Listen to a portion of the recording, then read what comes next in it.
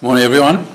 So this is, and also good morning to those online. Any ideas how many are? Oh, there you are.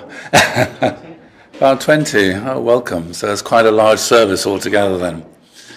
It's so good to be able to be here in person, to be able to see you all again in person, and 4 dimensions instead of just 3.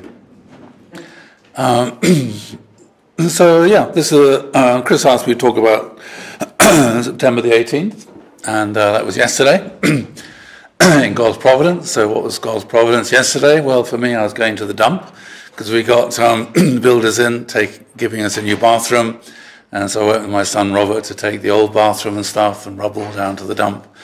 And then I was gardening, digging away, planting some new plants. But in terms of September the 18th in God's Providence, you may remember that during the 1970s, Father gave 2 momentously important speeches. One September the 18th, 1974, at Madison Square Gardens, and one September the 18th, 1976, in Washington Monument. And that was really the first time I ever met Father, when I was on my 2-day workshop. Then the culmination of the 2-day workshop, when he said, "Father's the Messiah," then they showed the Madison Square Gardens film. And has anybody here seen that? Only the old people. It's well worth seeing, and you can see the incredible passion that Father had. And this speech he gave was at the culmination of a speaking tour. He went around the United States of America, entitled The New Future of Christianity. And for Father, as you know, Father received his calling from Jesus on Easter Sunday, and when he was about 16. And it's because of that, Father embarked upon this incredible mission that he took upon himself. I sometimes wonder, well, if Jesus hadn't called him, then what would he have done? Maybe he would have done something similar, I don't know. But then I often thought about what was the circumstances? Why did Jesus approach Father? And, when you look at the founders of different faiths, different religions, you can see they all met God in a moment of incredible suffering. And, from Father's autobiography, the reason why he was praying so desperately, so deeply to God on Easter Sunday was to understand why were the Korean people going through such intense suffering. This incredible suffering that he could feel. Why were they going through this intense suffering? And it's that moment then that Jesus appeared to him. And then you think about Moses. He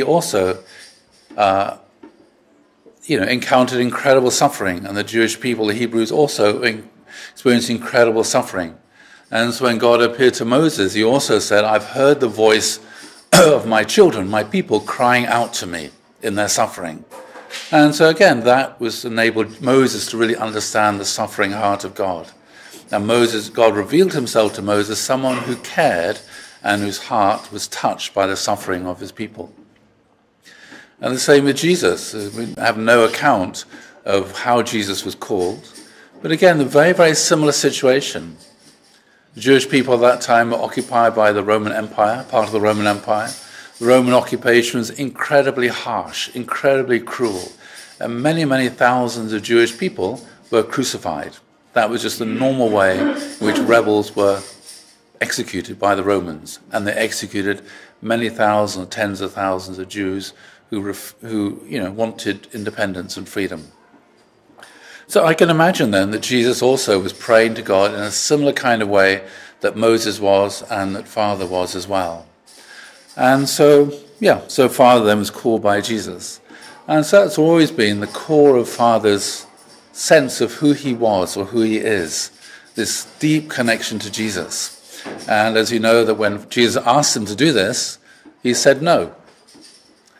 I mean, to be honest, did Moses any different? Moses wasn't terribly enthusiastic about the calling that he received from God either.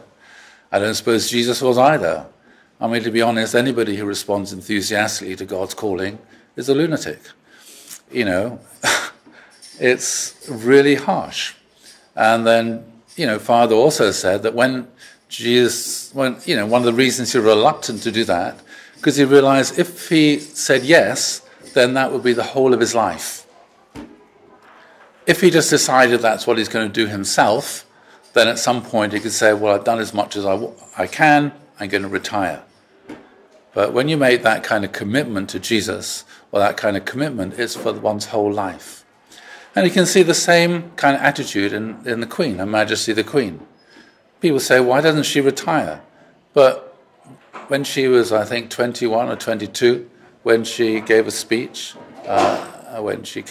when her father died, then she said she would serve for her whole life. Yeah, so that's why she's still working incredibly hard, even though she's incredibly old, and with no understanding, no thought of retiring or stepping back. So it's a kind of, thing, really. And so when Father went on this, speaking tour about the new future of Christianity, Father realized that without the Christian foundation, it was impossible to establish the kingdom of heaven on this earth. Yeah? When you think about our own spiritual community, can we do that by ourselves? All you can say is no. Now, I remember when I was in Russia, our family were there for 7 years, missionaries during the 1990s. And, our church community was growing quite rapidly there. But I used to go to the Church of England. I'm an Anglican.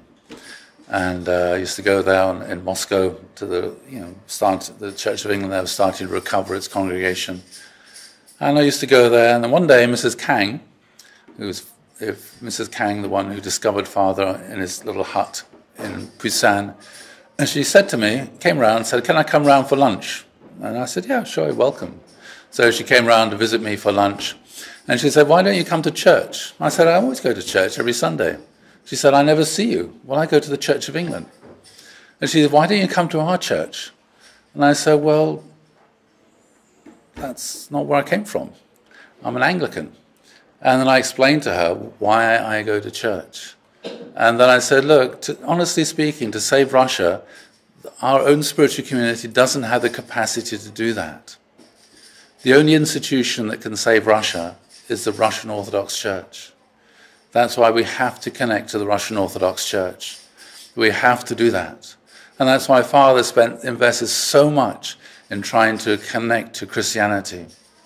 Before he started the Holy Spirit Association for the unification of world Christianity, he didn't start a new religion. He wanted to bring Christianity because he realized without the Christian foundation, God's providence cannot be accomplished. You cannot establish the kingdom of heaven by ourselves. We are too small. We need to connect to the existing religious traditions. We need to revive them. That's why Father talked about a new future of Christianity. And that's why Father spoke so passionately there at Madison Square Gardens. You have to watch that film. Only, the last 10 years when Father's live, Father was old. But you see that film, you watch that video when Father's speaking there in 1975, you can see Father in his height of his spiritual power and energy. Extraordinary. And incredible passion. Extraordinary passion. And, through an interpreter, of course, through Bohi Pak, who was interpreting. And for me, it was really interesting watching Father. He was incredibly passionate the way he was speaking and going around. And, there's a bulletproof screen because his life was in danger at that time. But he went beyond the bulletproof screen and went on the stage, making himself basically a target. But then when Bohi Pak was translating, I watched Father. And Father was completely calm. Even though it looked like he was really emotionally involved and really passionate, when he was just listening to Bohi Pak translating, he was incredibly calm, incredibly at peace with himself. Then I realized this person, even though he's incredibly passionate and incredibly emotional, he's completely in control of himself. Yeah? He's completely there. Yeah? He completely knows what he's doing. He hasn't lost control, despite when you look at him and the incredible passion of the speech that he gave. And he spoke deeply about Christianity and about Jesus' life, of course. and the whole role of John the Baptist and everything like that. And of course it caused a lot of shock for many Christians. But Father was desperate that they should understand who Jesus was and what happened, and trying to do that. And the second speech that Father gave, I think pretty much after that, when Father gave public speeches, he usually read them out. I can't remember him ever giving another extemporaneous public speech like that. Normally he just read them out after that. Yankee Stadium and then Washington Monument. And so I read the Washington Monument speech again yesterday. And again, it starts off, of course, with God. Father was intoxicated with God. And that's what worship's about, becoming intoxicated with God. And that's the whole of Father's life is wrapped up in God and Jesus and the Bible stories and in trying to bring God's providence. And, like the peace messages which Father gave, when he traveled around the world the last few years of his life, he's basically just giving a summary of the principle. That's all it was. It was just a summary of the principle, a summary of God's providence, a summary of the story of why God created the world, about the fall, about the whole stories of restoration, and about what God was doing today. And that's what Father's doing, just retelling God's story in a way in which we could find ourselves in God's story so we could try to write the next chapter of the story. Of course, we're never going to write the last chapter. It'll never get written, but we can write our own little chapter. And if you remember Lord of the Rings, then Bilbo, he wrote his story, what was it called, The Hobbit, and then he handed it over to, Frodo? No, was it? Who was the next person after Bilbo Baggins? Frodo. I've read that book so many times, I forgot. Frodo. And Frodo was going off to the Grey Havens, and he left the book for Sam and said, you can write your little bit as well. And so that's what our life is like. We're trying to write the next chapter, a few pages in God's providence, and connecting it to what came before our little bit. And we hope that our children, our grandchildren, great-grandchildren, that they will carry on participating in God's providence and writing their own little bit as well. And so that's why Father encouraged us all to write our own autobiography. And I've been thinking about this. It's a lot of work writing a book, to be honest. When I visited Hayashisan a couple of months ago, can't even remember when now, we were talking about this and came up with an idea. What about just sharing one's story, testimony? It's much easier to stand here and talk than it is to write. I never write sermons. It's just too difficult. But one can talk about one's life, and you can do it through Zoom, and it just is recorded. And then I thought, well, it just gets a PowerPoint presentation, just go through one's old photograph album from one's childhood. I've inherited those from my mum, and just pick out the photographs and then just retell the story of one's life for one's children and one's grandchildren, and then also, if one can remember it, the story of one's parents' life, the story of one's grandparents' life, and just an illustrated story of the life of one's lineage, as far back as one can go, then one's own life, when one encountered and met true parents, and then one's life after that. And then I'm sure, sometimes our own children are not so interested. But when they get older, they might start getting interested. And then you leave a record behind. And it's very easy to do that. You just talk to the Zoom, you can get a little group of people together, and you can share it with them, and just, I think it's a nice thing to do. Anyway, so I was reading the speech yesterday, and as I said, it was a bit like the peace message. It's very, very concise. Oh dear, I'm already looking at the clock. I better go be quick then. And what was different? And what was new? So a lot of it was a summary of the providence, but then there was a couple of paragraphs which were different. So do you want to click on that? So this is from the speech the Father gave September the 18th, 1976. So today America and Christianity together must take up the sacred task of world restoration. America must unite the cultures of the West and the East as well as the Middle East and create one great unified culture, ultimately fulfilling the mission of establishing the kingdom of God on earth. Judaism was God's first central religion. Christianity is the second, the Unification Church is the third, coming with a new revelation that fulfill the final chapter of God's providence. These central religions must unite in America and reach out to unite religions of the world. Judaism, centered upon the Old Testament, was the first work of God and is in the elder brother's position. Christianity, centered on the New Testament, is in the position of the second brother. The Unification Church, to which God has given a new revelation, the completed Testament, is in the position of the youngest brother. And this is really important. Father's understanding of the relationship between Judaism, Christianity, and the Unification Movement, or Family Federation, or whatever, he didn't dismiss them. And this is really important to understand. Father talks about the central importance of the unity of Judaism and Christianity in our own spiritual community. Because without Judaism and Christianity, it's not possible to establish the kingdom of God on the earth, and then also connect to all the other religions. And so he says that Judaism is the position of the older brother. So who has the birthright? Cain, Esau. The older brother has the birthright. What does the younger brother need to do? He needs to win the birthright from the older brother. How do you do that?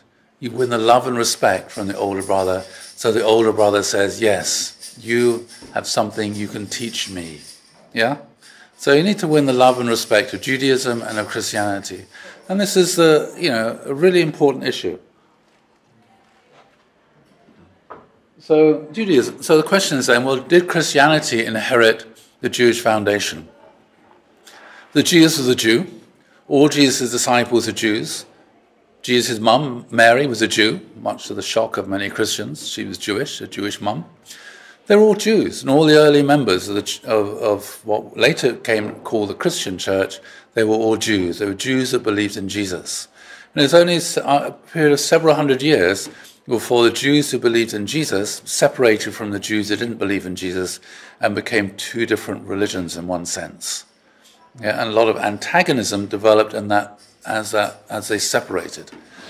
And so there was a movement within the Christian church. There are people called Gnostics. They said, we don't need the Old Testament, we don't need Judaism, and a lot of anti-Semitic stuff going on there. We just need the New Testament and letters of Paul. But fortunately, the wiser ones, they realized actually Jesus is a Jew, we need the Old Testament.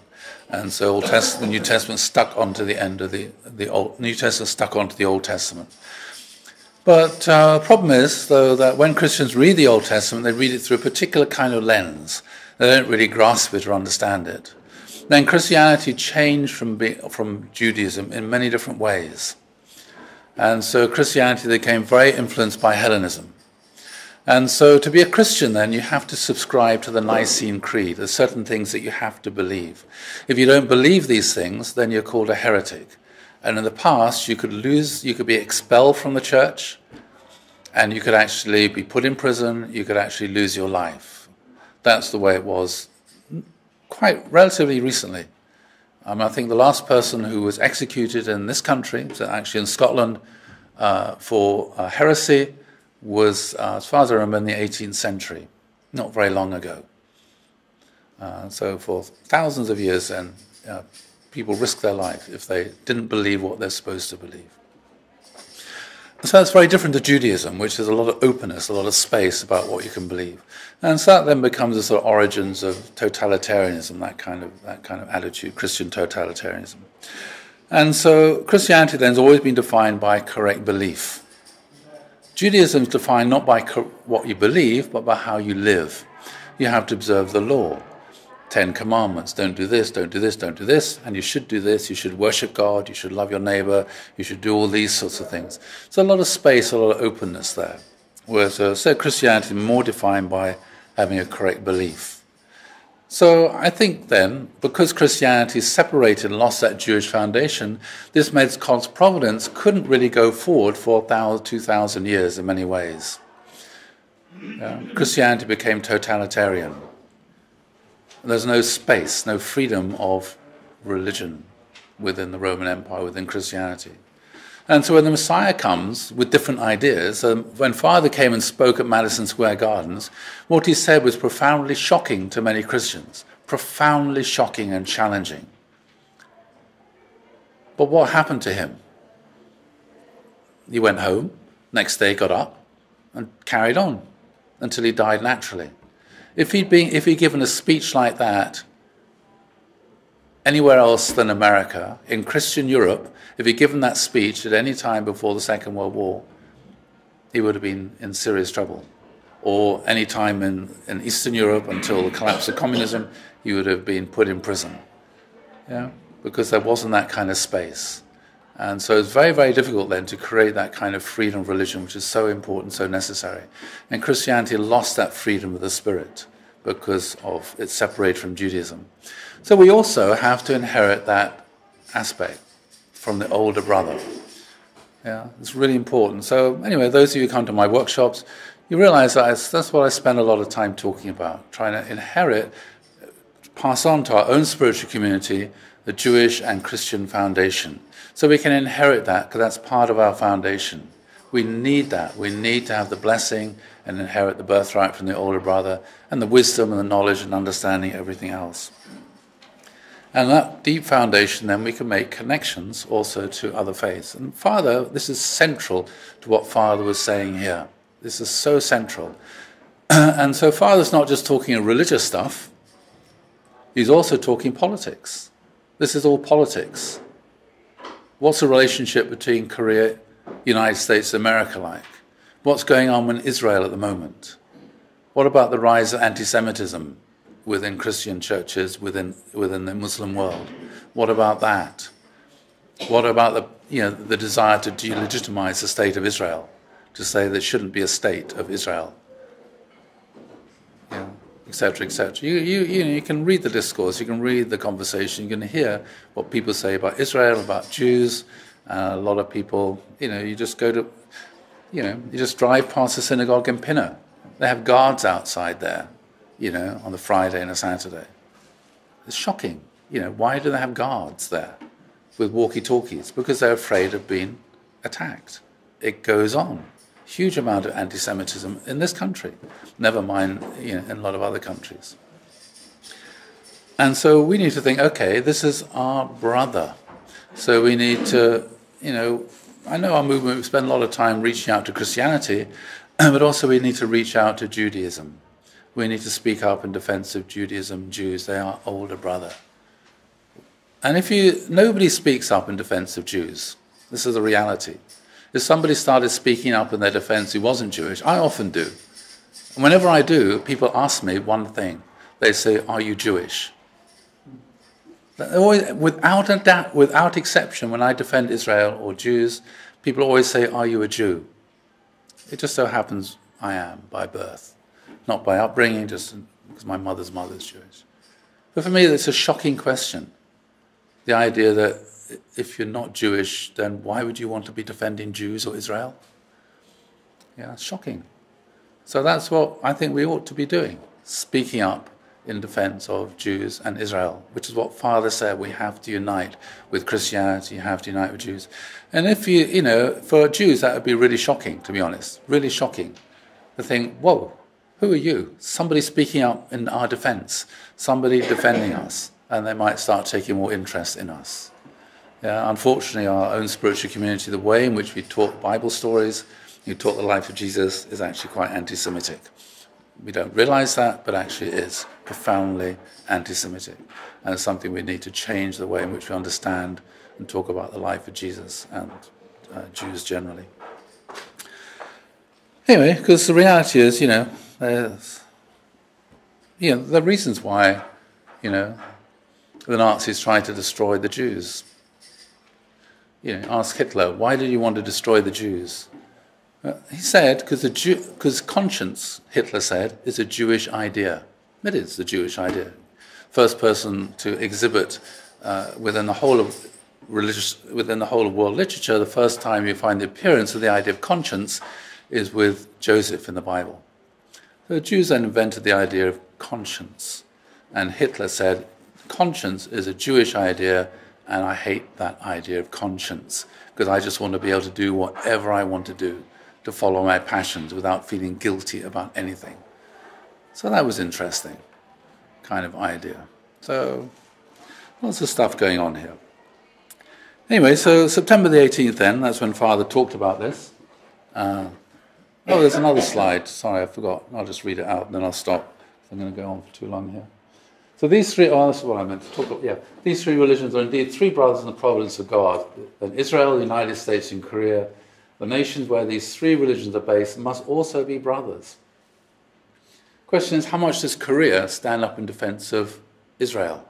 Not at all, because of economic interests with the Arab world, they're more interested in that. Exporting engineering machinery. Because these three brothers have a common destiny representing God's side, the communist bloc, as Satan's representative, is trying to isolate and destroy the United Nations, trying to separate the relationship between these different countries. A lot of European countries now are distancing themselves from Israel, despite what Europeans did to Israel in the 19th, 20th century, and before. Therefore, these three brother nations must join hands in a unified effort to restore the United Nations to its original purpose and function. They must contribute internally to the unification of world religions and internally to the unification of the world itself. Therefore, Father, in 1976, said that is the key, that is the core relationship between Judaism, Christianity, our own spiritual community. And that's why Mother spent so much, these speeches, she's reaching out to Christians again and again and again.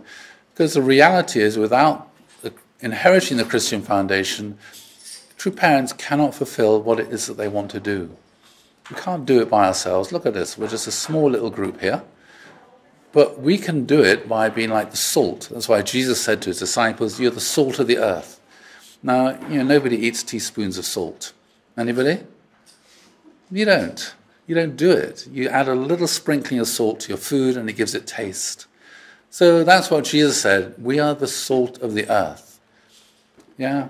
We're a bit indigestible together, but when we're sprinkled out, we can bring flavor and taste to wherever we go. We can bring God's blessing to any little group or institution that we get involved with. And so what true mothers wanting to do, that's why people are interested, because they feel by participating in God's providence, not that they understand it's God's providence, they experience some kind of blessing. They feel, because I turned up at that speech that True Mother gave, I feel really happy and really good the next day.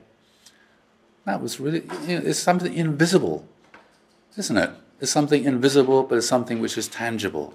And people go along and they have a good experience. They don't know why, because everything's invisible, but it's God's grace, God's blessing. And they feel, that was good. That was meaningful. I'm glad I did that. That was a good thing that I did with my life, and I want to go along again. And, that's why so many eminent people got involved with True Parents over the last 30, 40 years, despite all the stuff in the newspapers, because when they participated, they felt something special. It's invisible, but it's real. Yeah, it's like the blessing, it's just a ceremony. But it is just a ceremony on the outside, but on the inside, people experience God's grace and God's blessing. So, September the 18th then. That was also the first time I saw True Parents. I went to America, to Washington Monument. Saw Father standing on a stage before September the 18th. And I thought he'd be encouraging us to go and work harder. But he never mentioned the Washington Monument rally, even though it was about 10 days before the rally. All he was talking about was going to Moscow. And I thought, this man is a lunatic. He's mad. And then I realized for him, the victory at Washington Monument is already in the bag. He knew it's already there. He wasn't worried about it. He knew it was going to happen. So he was thinking about what was he going to do next. And I thought, this person is amazing. And the other thing, he had the most extraordinary sense of humor. And I saw him. Through translation, I thought, this is the funniest man I've ever met or come across. Extraordinary sense of humor. He was rolling around, crying in laughter at his jokes and his sense of humor.